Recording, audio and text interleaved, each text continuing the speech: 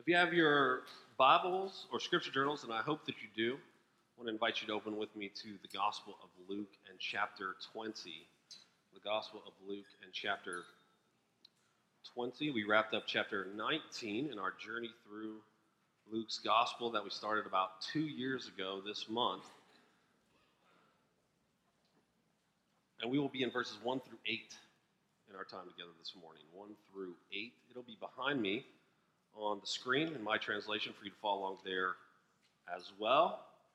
Luke 20, verses 1 through 8, as we have been journeying since the end of chapter 9 to Jerusalem, where Jesus has set his face like a flint to go to Jerusalem and to suffer and die on behalf of wayward humanity. We have made it to Jerusalem, and that's where we look in today. If you got it, say, I got it. Let's read this together. The Holy Spirit says through a doctor named Luke, one day, as Jesus was teaching the people in the temple and preaching the gospel, the chief priests and the scribes with the elders came up to him and said to him, "Tell us, by what authority do you do these things? Or who it is that gave you this authority?" Jesus answered them, "I also will ask you a question. Now tell me, was the baptism of John from heaven or from man?" And they discussed it with one another, saying, "If we say from heaven, he will say, 'Why did you not believe him?' But if we say from man, all the people will stone us to death, for they are convinced that John was a prophet." So they answered that they did not know where it came from. And Jesus said to them, "Neither will I tell you by what authority I do these things." Amen. This is God's word. May God write its eternal truths on all of our hearts. What is the cost of lies? It is not that we will mistake them for the truth. The real danger is that if we hear enough lies, then we no longer recognize the truth at all. This is the opening line of the critically acclaimed 2019 HBO miniseries entitled Chernobyl, which of course follows the events surrounding the 1986 nuclear reactor explosion known as the Chernobyl disaster in what is now modern-day Ukraine.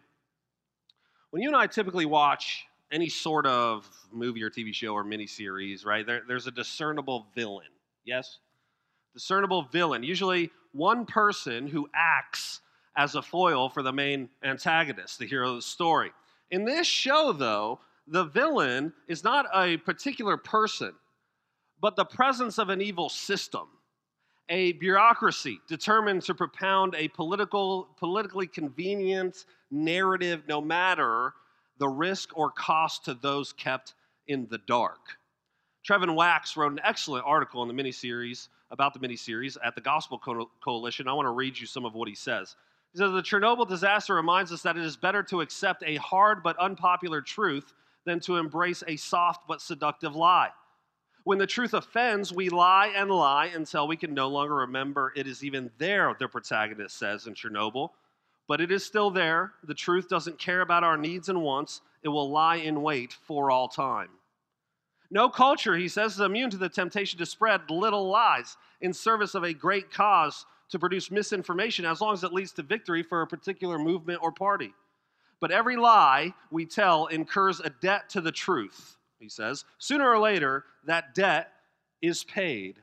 And so, he continues, in a time when lies and falsehoods radiate from the cultural explosion produced by philosophical denials of truth, when politicians and presidents and parties unashamedly and wantonly spread falsehood in service of their own agendas, when euphemistic jargon fills articles and newscasts in order to suppress the reality of injustice, when Christians pass along reports that they are fairly confident contain untruths or misrepresentations but don't care as long as it reinforces their preferred narrative, and when falsehood upon falsehood pile up higher and higher to the point that entire segments of society are dedicated to the denial of biological or scientific realities, we must look not back to Chernobyl but to God's word and his people until we're able to reclaim a courageous commitment to the truth and refuse to surrender to any lie.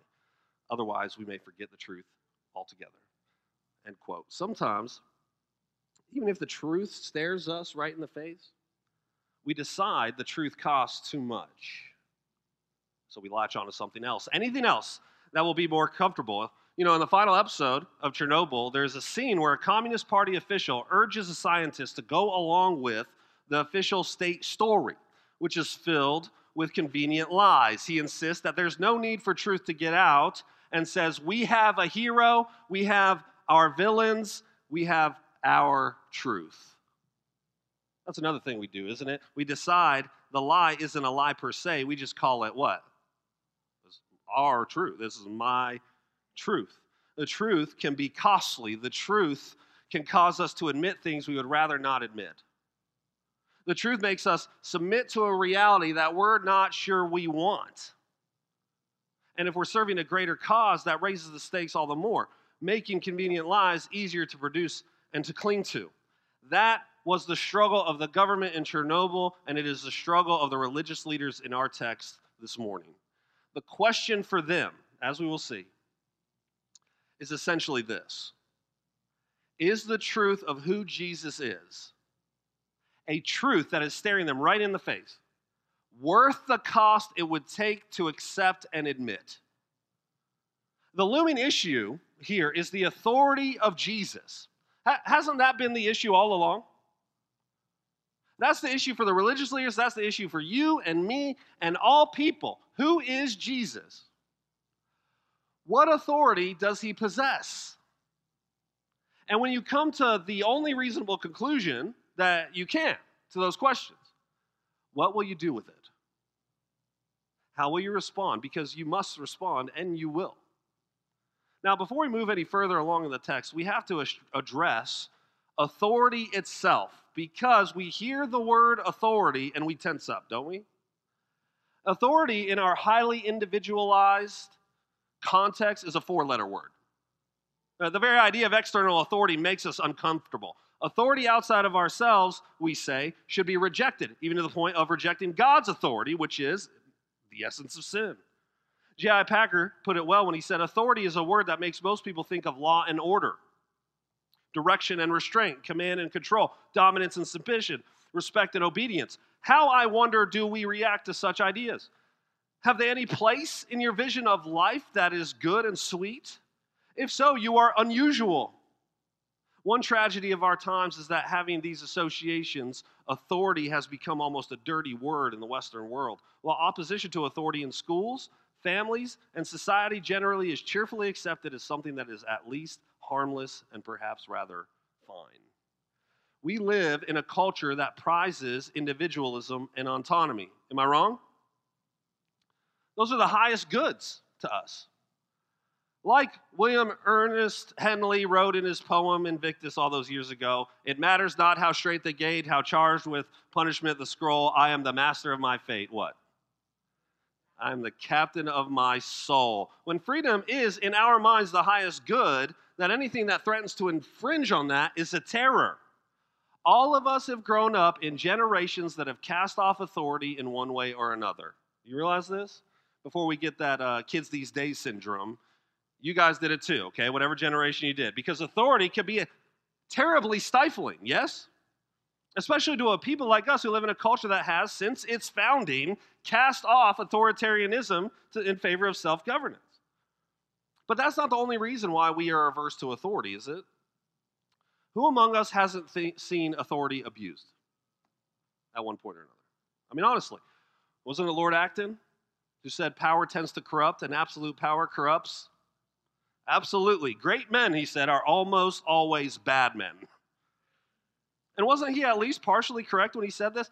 Who among us, let's just be honest, hasn't seen authority abused either by lying and corrupt politicians? It's more strange when they tell the truth. Or in the homes, or in churches, or in work environments. Who among us hasn't seen that or experienced it? Who hasn't seen or experienced stories of sinful people using, abusing power and authority? It's no wonder we don't like it. And so, with this anti-authority written on our cultured hearts, and with our experience with people truly abusing authority, suspicion of authority, it just makes sense. So then we conclude that we will be our own authorities and we will reject submission to anything outside of ourselves, whether it be people or even institutions that used to have some sort of sway and authority in our culture, like churches. But now here's the thing, okay?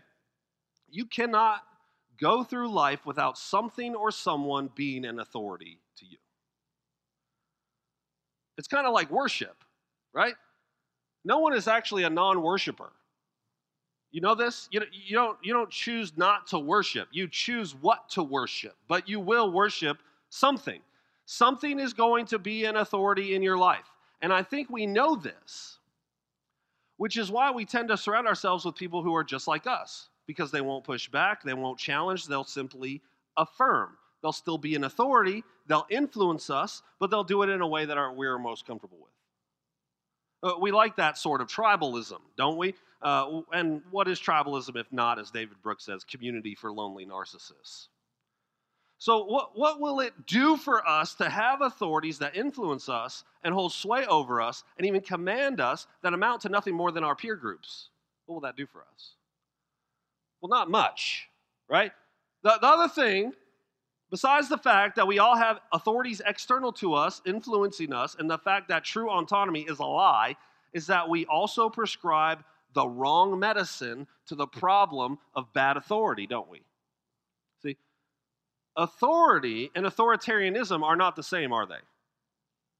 But we often conflate the two. Authoritarianism is authority corrupted. Authoritarianism is evil, antisocial, anti-human, and ultimately anti-God. So what's the cure? And we think the very real problem of bad and abusive authority is to fly to the extreme of no authority. Is that the answer? Is the answer to bad authority no authority? Is that even possible? The answer to bad authority is good authority, isn't it? So if we all submit to an authority of some kind, and if we can't be our own authority, then the question we all have to answer is this: who or what is the ultimate authority in my life? How would you answer that in your heart at this moment, in all honesty? Who is the loudest voice in my mind and my heart? From whence do I derive meaning, purpose, and value? What authority do I allow to drive my existence? If Jesus is who Luke tells us he is, if all the claims about him are true, then what will we do? How will we react? How will that influence our lives? Shouldn't it? The sorts of claims Jesus is making is as one who has not just some authority, but how much of it? All of it. This is why C.S. Lewis gave us his famous trilemma. Do you know his trilemma? He said if someone showed up making the sorts of claims that Jesus did, you couldn't just call him a great moral teacher, as some people do.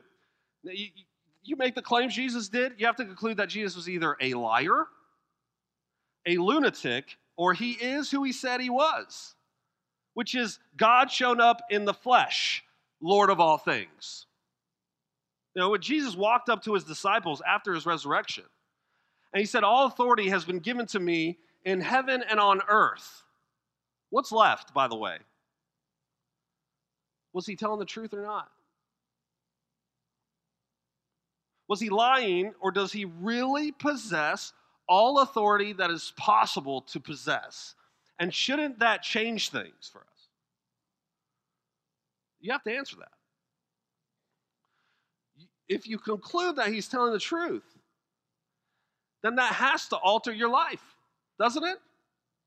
You don't put the cosmic Lord on the peripheries if you believe what he said was true. See, in the religious leaders here in our text, we have the wrong approach to Jesus' authority, don't we? And we have these leaders as an example of bad authority. For them, it doesn't really matter what Jesus says here to their question, does it? Does it matter how Jesus answers? They don't want the real answer because they can't handle the real answer. It's like the most famous scene from the movie A Few Good Men. Right? You guys know that movie? The religious leaders think they want the truth, but what? They can't handle the truth. Luke tells us that after Jesus had ridden on a donkey toward Jerusalem and wept over the city and announced the closing of the temple, that he continually returned to the temple where he taught and preached the gospel, the good news about himself. So while he's doing so, he's in the temple precinct, a delegation of these religious leaders approached him. Here we have, what's the text say? Some chief priests, some scribes, and some elders, okay? And they have a question. And so what we have here is a smaller group that represents a larger group that's called the Sanhedrin. You probably heard that word before, right? These are the blue bloods of the religious community in the nation. And the smaller group comes up as a representation of the Sanhedrin, and they ask Jesus a question. And we know why they're doing this, don't we? Our text last week concluded with, you can just look up in your text at the end of chapter 19 and 47, 48, telling us that after Jesus did what he did in the temple, this same group decided that they should try to destroy Jesus. Right? He was upsetting the apple cart too much. Whereas Jesus used to be an irritant that they tried to ignore. Now he's a threat that has to be eliminated. Right? In a few days, we're in Holy Week, right? In a few days, when Jesus stands before Pilate, even Pilate has the insight to know the reason the religious leaders want Jesus dead is because they're envious of him. Pilate asks, do you want me to release for you the King of the Jews? And Mark adds this in his gospel, for he, Pilate, perceived that it was out of envy that the chief priests had delivered him up. Their envy is driving them to get Jesus out of the way. So now we have them not just plotting, right, to have Jesus eliminated, but they're actively attempting to get Jesus to slip up so that they got pounced and have him killed. Or even better, have the people turn on him, rather than, verse 48 of chapter 19, hanging on his every word. So they say to Jesus, tell us by what authority you do these things, or who it is that gave you this authority. What things? Well, things like riding into Jerusalem on a donkey, right? They knew their Bibles. They knew the prophet Zechariah said that the Messiah would ride in on a donkey. Can this man really think he's the Messiah? You know, things like going into the temple, flipping tables, things like going to the temple and proclaiming in the tradition of the prophet that they have become a safe haven for the corrupt. Things like declaring the temple's end. Who does he think he is? Who is he to do and say the kinds of things that he's doing and saying? That's what they're asking. These guys thought, basically, that the temple was theirs.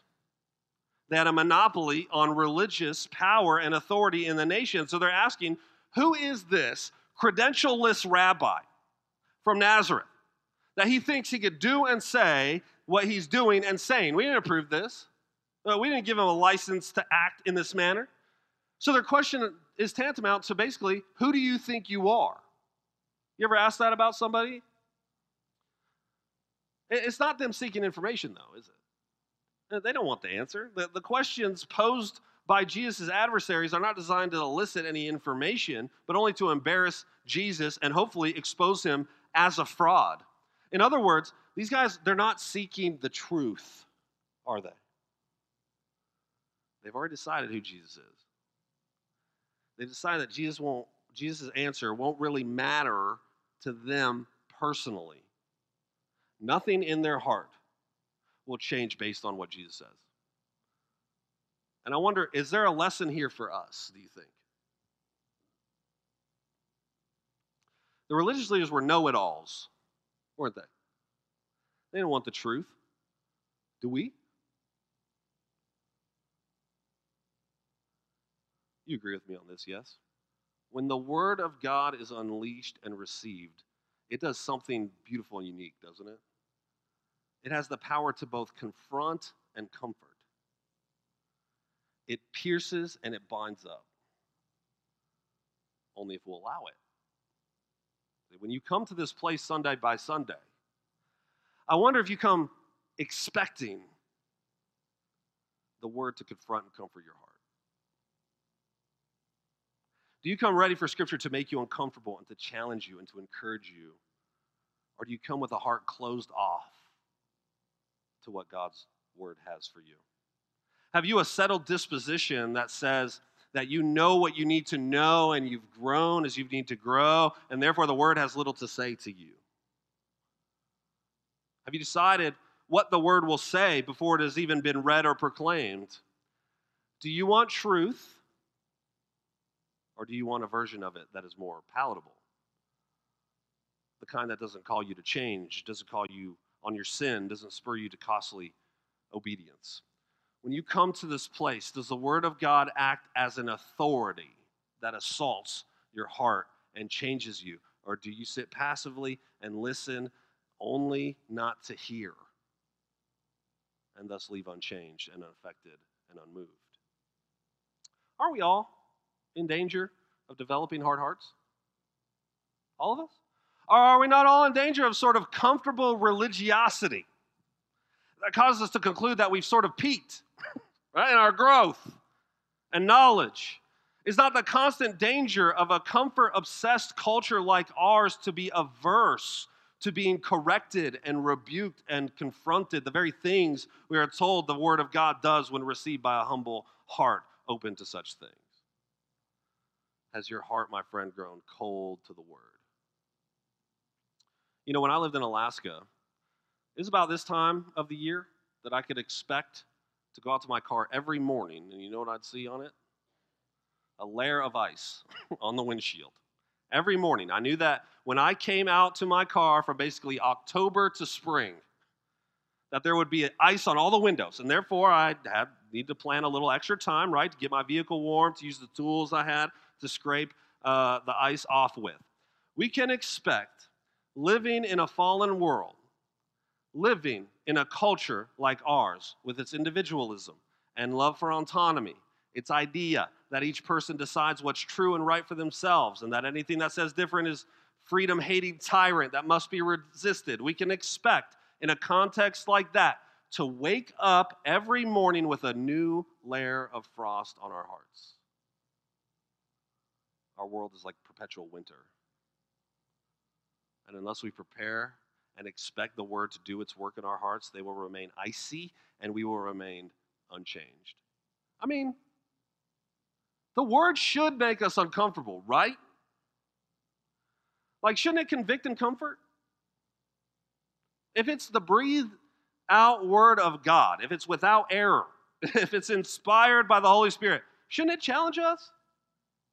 Fallen people like us? Shouldn't it rearrange our priorities and jack up our categories? Shouldn't it act as a mirror for us?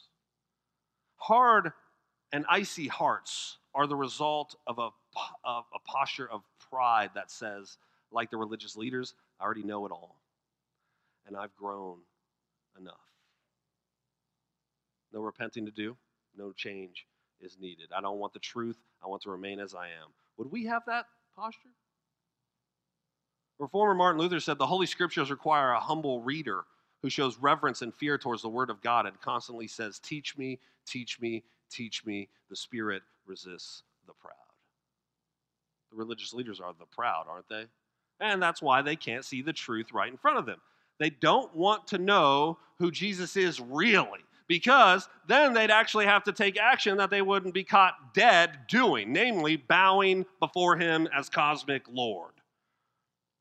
Who Jesus is a settled matter to religious leaders, and they only want him out of the way. So they ask him this goofy question that they think they're so clever that coming up with, as if Jesus is going to fall right into this obvious trap. But Jesus is no fool, is he? He knows exactly what these fellows are trying to do. So Jesus says this, I'll answer your question. Answer mine first. Was the baptism of John from heaven or from man? Now, on the surface, this might seem like an evasion of the religious leader's question, but really, it's an attempt to raise the stakes. And on top of that, do you see, the answer to Jesus' question will be the answer to the religious leaders' one. So the brilliance of this is that the religious leaders are trying to set a trap for Jesus, but they're going to end up getting caught in their own trap, aren't they? I don't know if the name Robert Watson Watt is familiar to any of you, but he was a Scottish man who invented the radar. So he's the one you silently curse under your breath when you get a speeding ticket. By Ben. Now you have a name to put to your silent cursing, okay? Robert Watson Watt, okay? But his invention was not exactly designed for that. It contributed to the Allies winning World War II because his radar would allow the Allies to detect incoming aircraft from further back so that they could have time to prepare their defenses and shoot those planes down. Well, years after the war ended, Watson Watt was driving in Canada and he was caught by police radar and he was given a speeding ticket. So his own invention was used on him. Surely unbeknownst to the police officer. He didn't know he was pulling over the inventor of radar, right? And then Watson wrote a tongue-in-cheek poem that went like this. He said, "Pity Sir Watson Watt, strange target of this radar plot, and thus, with others I can mention, the victim of his own invention. His magical all-seeing eye enabled cloud-bound planes to fly, but now, by some ironic twist, it spots the speeding motorist." The trap the religious leaders think they're going to catch Jesus in is the very one that they will spring and get caught in, like our poor friend Watson Watt. They will become victims of their own invention. Jesus answers their question in such a way that will expose their hearts, you see.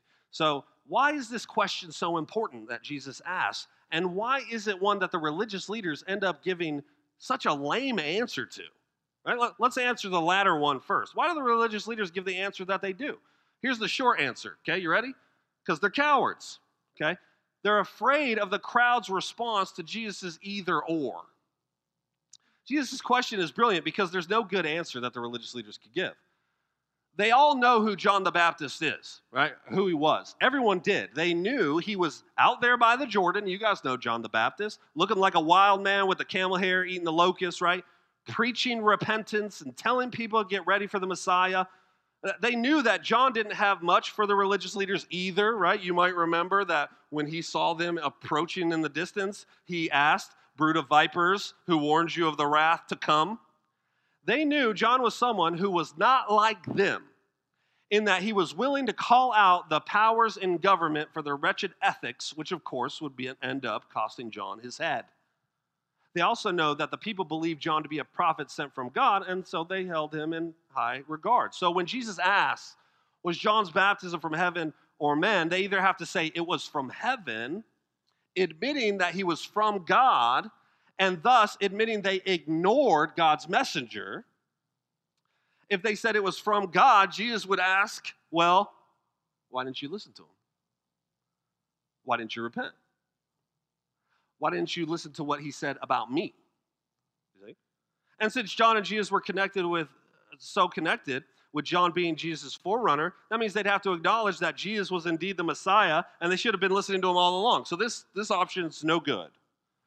But if they say his baptism was from men, i.e., he was just some false prophet baptizing people for no reason, then the people would turn against the religious leaders because, as noted, John was seen as a true prophet by the people. So what do? It's actually kind of a humorous scene, isn't it? You just picture it. These religious leaders arrogantly strutting up to Jesus, thinking, we're going to get him. Aren't we so brilliant? And then he asked them this simple question, and they go, can you just give us a second, okay? And they go off in the corner in this unholy huddle, and they whisper about their options, putting their thick skulls together, and they come up with, we don't know.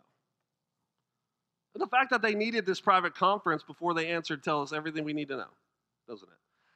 Which is that they aren't after the truth, but after what will play to the opinion of the populace. You see? They care about the consequences more than the truth. Their answer is driven by strategy. That we have in here, in the religious leaders, a negative example of what to do when you have a chance to speak for the truth when there are consequences to doing so.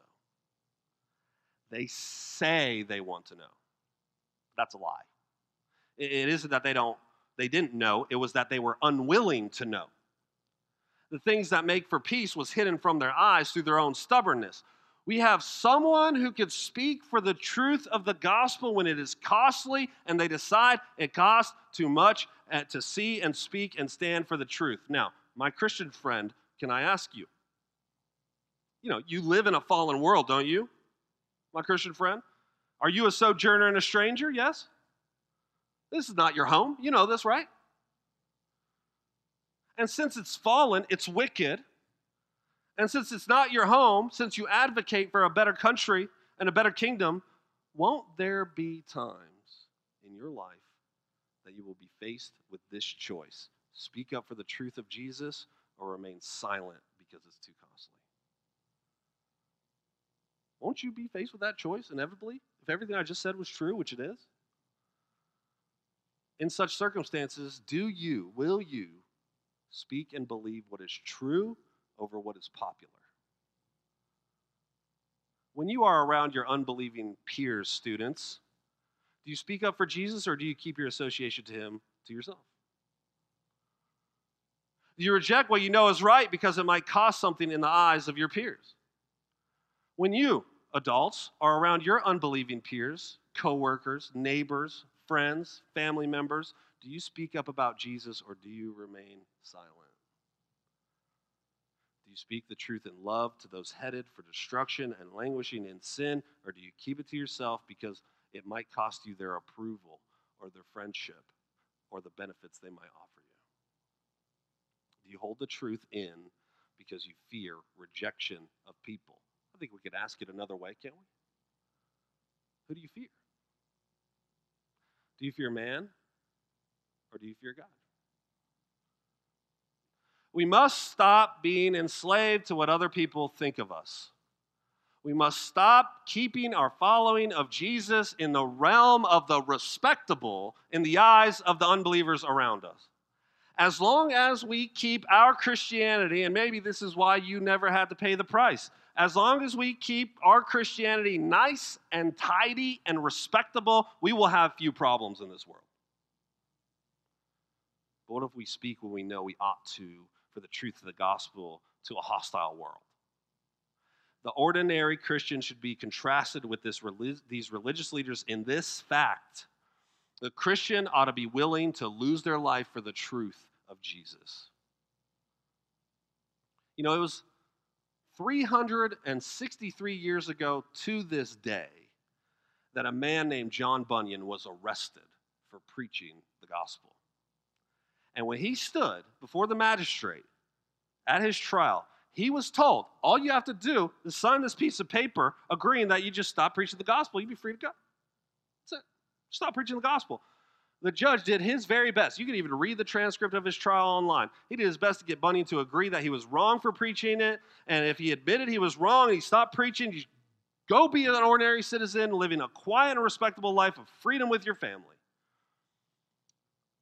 At one point, the judge said this, "I do not wish to send you to prison, Mr. Bunyan. I am aware of the poverty of your family, and I believe you have a little daughter who unfortunately was born blind. Is this not so?" Bunyan said, "That is true." And then he said this, "My calling to preach the gospel is from God, and he alone can make me discontinue what he has appointed me to do. As I have had no word from him to that effect, I must continue to preach, and I shall continue to preach." And he went to prison for 12 years. What would you do in that situation, I wonder? Isn't it a small thing to cease proclaiming the gospel and just live a quiet, respectable, comfortable life? It's a small thing. We don't face threats of imprisonment, do we? But do we fear what people might think of us or how they might treat us if we spoke up for Jesus when we knew we should? I mean, we really don't need to have great courage to do this, or even great faith to be bold enough to live for and obey and proclaim Christ. Why? Because who is it that has all authority in the universe again? Who is it that ensures all bad things work together for those who are his, even the things we perceive as bad? Who holds all things together with the word of his power? And this is why Jesus' question is so important. Don't you see? Why does it matter if from whence John's baptism came? Why does that matter? Let's think back, okay? John is at the Jordan. He's preaching repentance. He's forerunning the Messiah, like all the prophets said that he would do, and like the angel told his father he would do. And here comes Jesus, and John sees him in the distance, and he says, "Behold, the Lamb of God who takes away the sin of the world." Jesus gets baptized in the water and is baptized by John, and then what happens immediately? The heavens open, Holy Spirit descends like a dove, and a voice from heaven proclaims that this is the beloved Son of the Father in whom he is well pleased, and that the people need to listen to him. So what do we have in John's baptism? We have John's baptism being from heaven because we see that at Jesus' baptism by John, the Father and the Holy Spirit proclaim that Jesus is the anointed one who possesses the authority of God. That's why the question Jesus asks is so important. The authority with which Jesus acts, do you realize this, my friend, are, as God's servant, derives from his declaration and empowerment as God's son at his baptism. And so, when the religious leaders ask, by whose authority? The answer is one they don't want, because the answer is by God's authority, which spells trouble for those who would oppose him, doesn't it? The religious leaders don't see because they refuse to see. They don't want to see. They're fully content being blind to who Jesus is, so they don't recognize that Jesus' authority is the authority of the divine. And that to reject Jesus is to reject God. When Jesus speaks, it's God speaking. When Jesus declares, it's God declaring. When Jesus acts, it's God acting. Therefore, to deny Jesus' authority is to deny God's authority. They don't see it. I wonder, do you? The conclusion we must come to, based on all the evidence, is that Jesus is God in the flesh and that his authority surpasses all authority that there is in heaven or on earth. And I think, don't you, this is the best news there is. It's not the best news there is. Jesus having full authority, isn't it good news in a world like ours that is full of pain and hardship and struggle and disease, that is not being held together by a bunch of atoms bumping into each other randomly, but is upheld by a nail-scarred hand of the cosmic Christ, who will ensure that not even a sigh from one he loves will pass his ears unvindicated.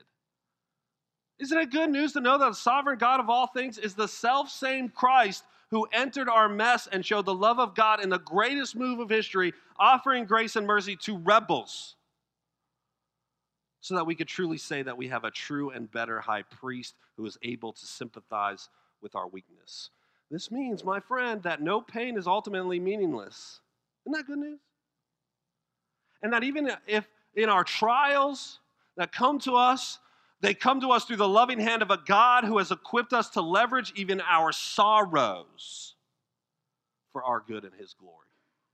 Isn't that good news? Is this Jesus, possessor of all authority, worthy then of your trust?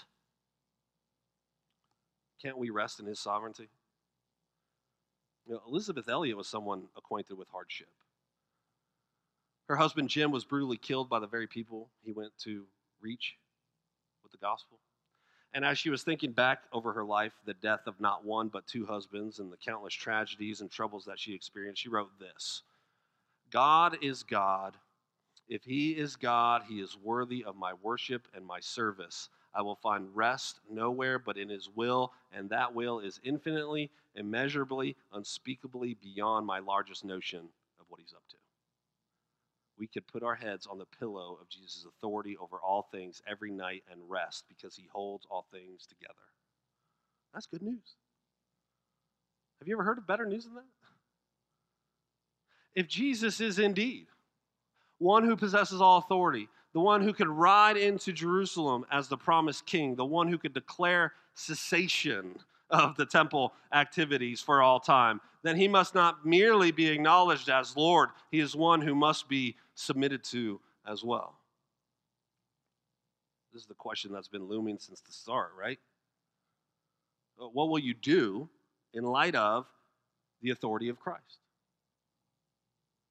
Will you submit to him as ruling Lord, or will you reject him and find some other authority to rule your life? Those are the only choices there are. The religious leaders may be cowards, but even in their lack of choice was a choice to reject Jesus. There's no fence sitting here. They weren't going to submit to him for anything. They didn't really care if he was the Messiah. They weren't going to follow him. That was their choice. What is yours?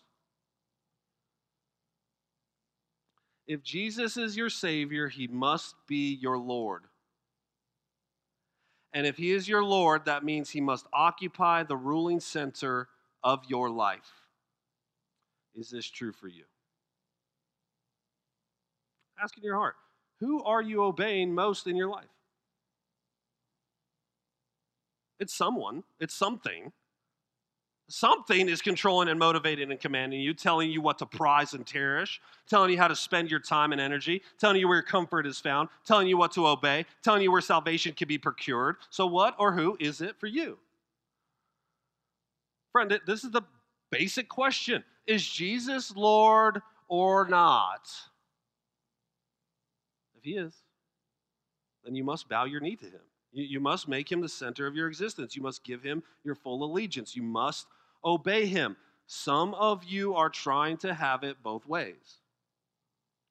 Some of you want to say Jesus is your Lord, but you've put him on the fringes and peripheries of your life.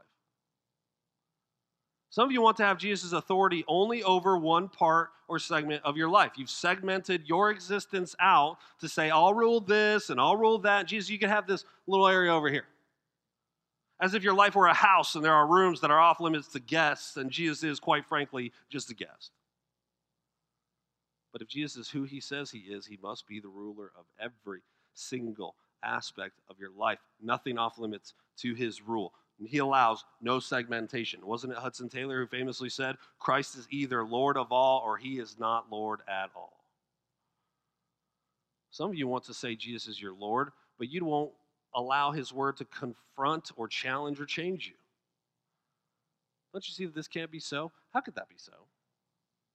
How could Jesus be Lord and not your ultimate authority? You know what we've done, I'm afraid, is created Jesus in our image. Have we done that? David Platt, wasn't he right?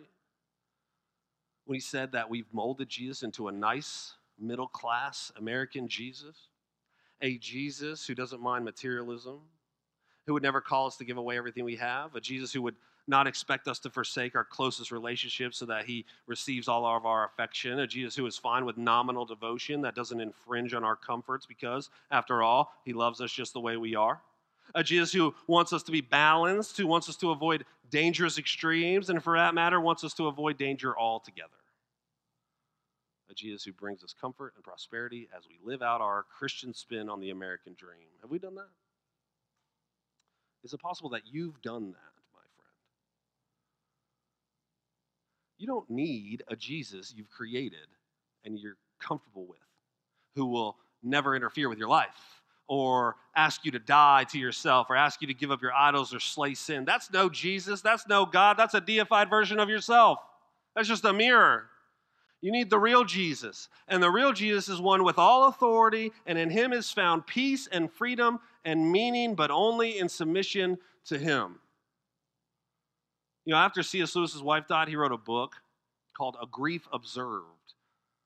And as he was wrestling with his sorrow, he said he could look at a photo of his late wife, but now that she was gone, he said, it's like the photo has become a snare, a horror, an obstacle, because it makes him long for her all the more. He said, I can't replace her with a picture. The photo isn't her. Right? It's not the real thing, he said. And he wanted the real thing again. And he used that to speak of Christ, saying, I need Christ, not something that resembles him. My idea of God is not a divine idea. It has to be shattered time after time. He shatters it himself. Could we not almost say that this shattering is one of the marks of his presence? The incarnation, he says, is a supreme example. It leaves all previous ideas of the Messiah in ruins. We need the real Jesus. And we can have him, but we must take him on his terms, not on ours. Right? If he has all authority as cosmic king, then we can't come up to him negotiating terms. We have nothing to negotiate with. We can't come up to him and say, this cosmic Christ, and say, I'll obey you if. But instead, we have to bend knee and say, command me, my Lord. You remember what is being said here, right? And that looms over this next week of Jesus' life. Jesus is king, yes. He has all authority, yes. But he's king with authority on a cross. He's the king, the possessor of all authority, who thought it worth enough that he would come and die for you, and he would take on the wrath of God that you stored up from rejecting God's authority, which is the essence of sin and rebellion. Tim Keller said, if he were only king on a throne, you'd submit to him just because you have to. But he's a king who went to a cross for you. Therefore, you could submit to him out of love and trust, This means coming to him, not negotiating, but saying, Lord, what you ask, I will do. Whatever you send, I will accept. God gave himself utterly for you. How could you not give yourself utterly to him? Now, how does Jesus respond to the religious leaders' lame dodge? They say, we don't know. So Jesus says, neither will I tell you what authority I do these things. In other words, you won't answer my question, I'm not going to answer yours. One commentator said, when victory is no longer in sight, they calculate how to minimize their losses by suspending judgment. That is an evasion, but their evasion is accorded a measure of respect by Jesus. Listen, this is an important one you want to remember. To those unwilling to commit themselves, he commits not himself. Do you see? They won't commit to him, so he won't commit to them. So it is in conversion, in this conversation, so it is in salvation. To those who will commit themselves fully to Jesus, he will commit himself fully to them. If only their faith was as small as a mustard seed, Jesus would have responded with, truly I tell you. But they have no faith at all, so he responds, neither will I tell you. I wonder, friend, have you committed yourself to him? Some of you haven't. And it's because you don't want him to be the authority in your life. You quite like fancying yourself as your own authority. But the truth is, other things are actually ruling over you, and you're afraid to let them go as lords of your life. You think you're free that way, but you're actually in bondage to those things. Would you see Jesus offering to loose your bonds? Would you see that freedom is actually found in him, in obedience to him, in the right restrictions, not in the absence of them? You know, some of you were at one time quite zealous for the Lord. You loved his word. You let it do its work in your heart. You were convicted and comforted by it. You were challenged and surprised by it. You submitted to Christ and pursued obedience. But now you've sort of slipped into a life of religious ritual, and you've allowed your heart to be frozen over. Some of you are coasting through religion. Now obedience isn't really a high priority. Now the Bible doesn't have much to say to you at all. You know, some of you want Jesus, but not his authority. You say you follow him, you say you love him, you say you know him, but he doesn't motivate anything you do. Obedience is something you, quite frankly, could take or leave. Jesus has been pushed to the fringes of your life. He's been edged out by all these other things you have going on. Maybe when life isn't so busy, you'll have more time for him. Maybe at some point you'll read your Bible more. Maybe at some point you'll go on that mission trip. Maybe at some point you'll make church more of a priority. Maybe at some point, but some point keeps getting pushed further and further and further back. Some of you have faith, but it's weak and trembling. You're pursuing obedience. You really are trying, but you're struggling. Life is hard. Setbacks come. It doesn't seem like you're gaining many victories. You want Jesus' authority, but man, does it feel like you're not making any progress. Friend, the same word that convicts comforts, doesn't it? Do you have small faith? Are you pursuing Christ? Are you striving? Then keep plodding. A mustard seed faith is all that is needed. Christ has you, and his grip on you is what matters the most. I wonder, did one of those postures describe you? I bet at least one of them did. How will you respond then? Has the word done its work today and shown you the beauty and authority of this cosmic Christ?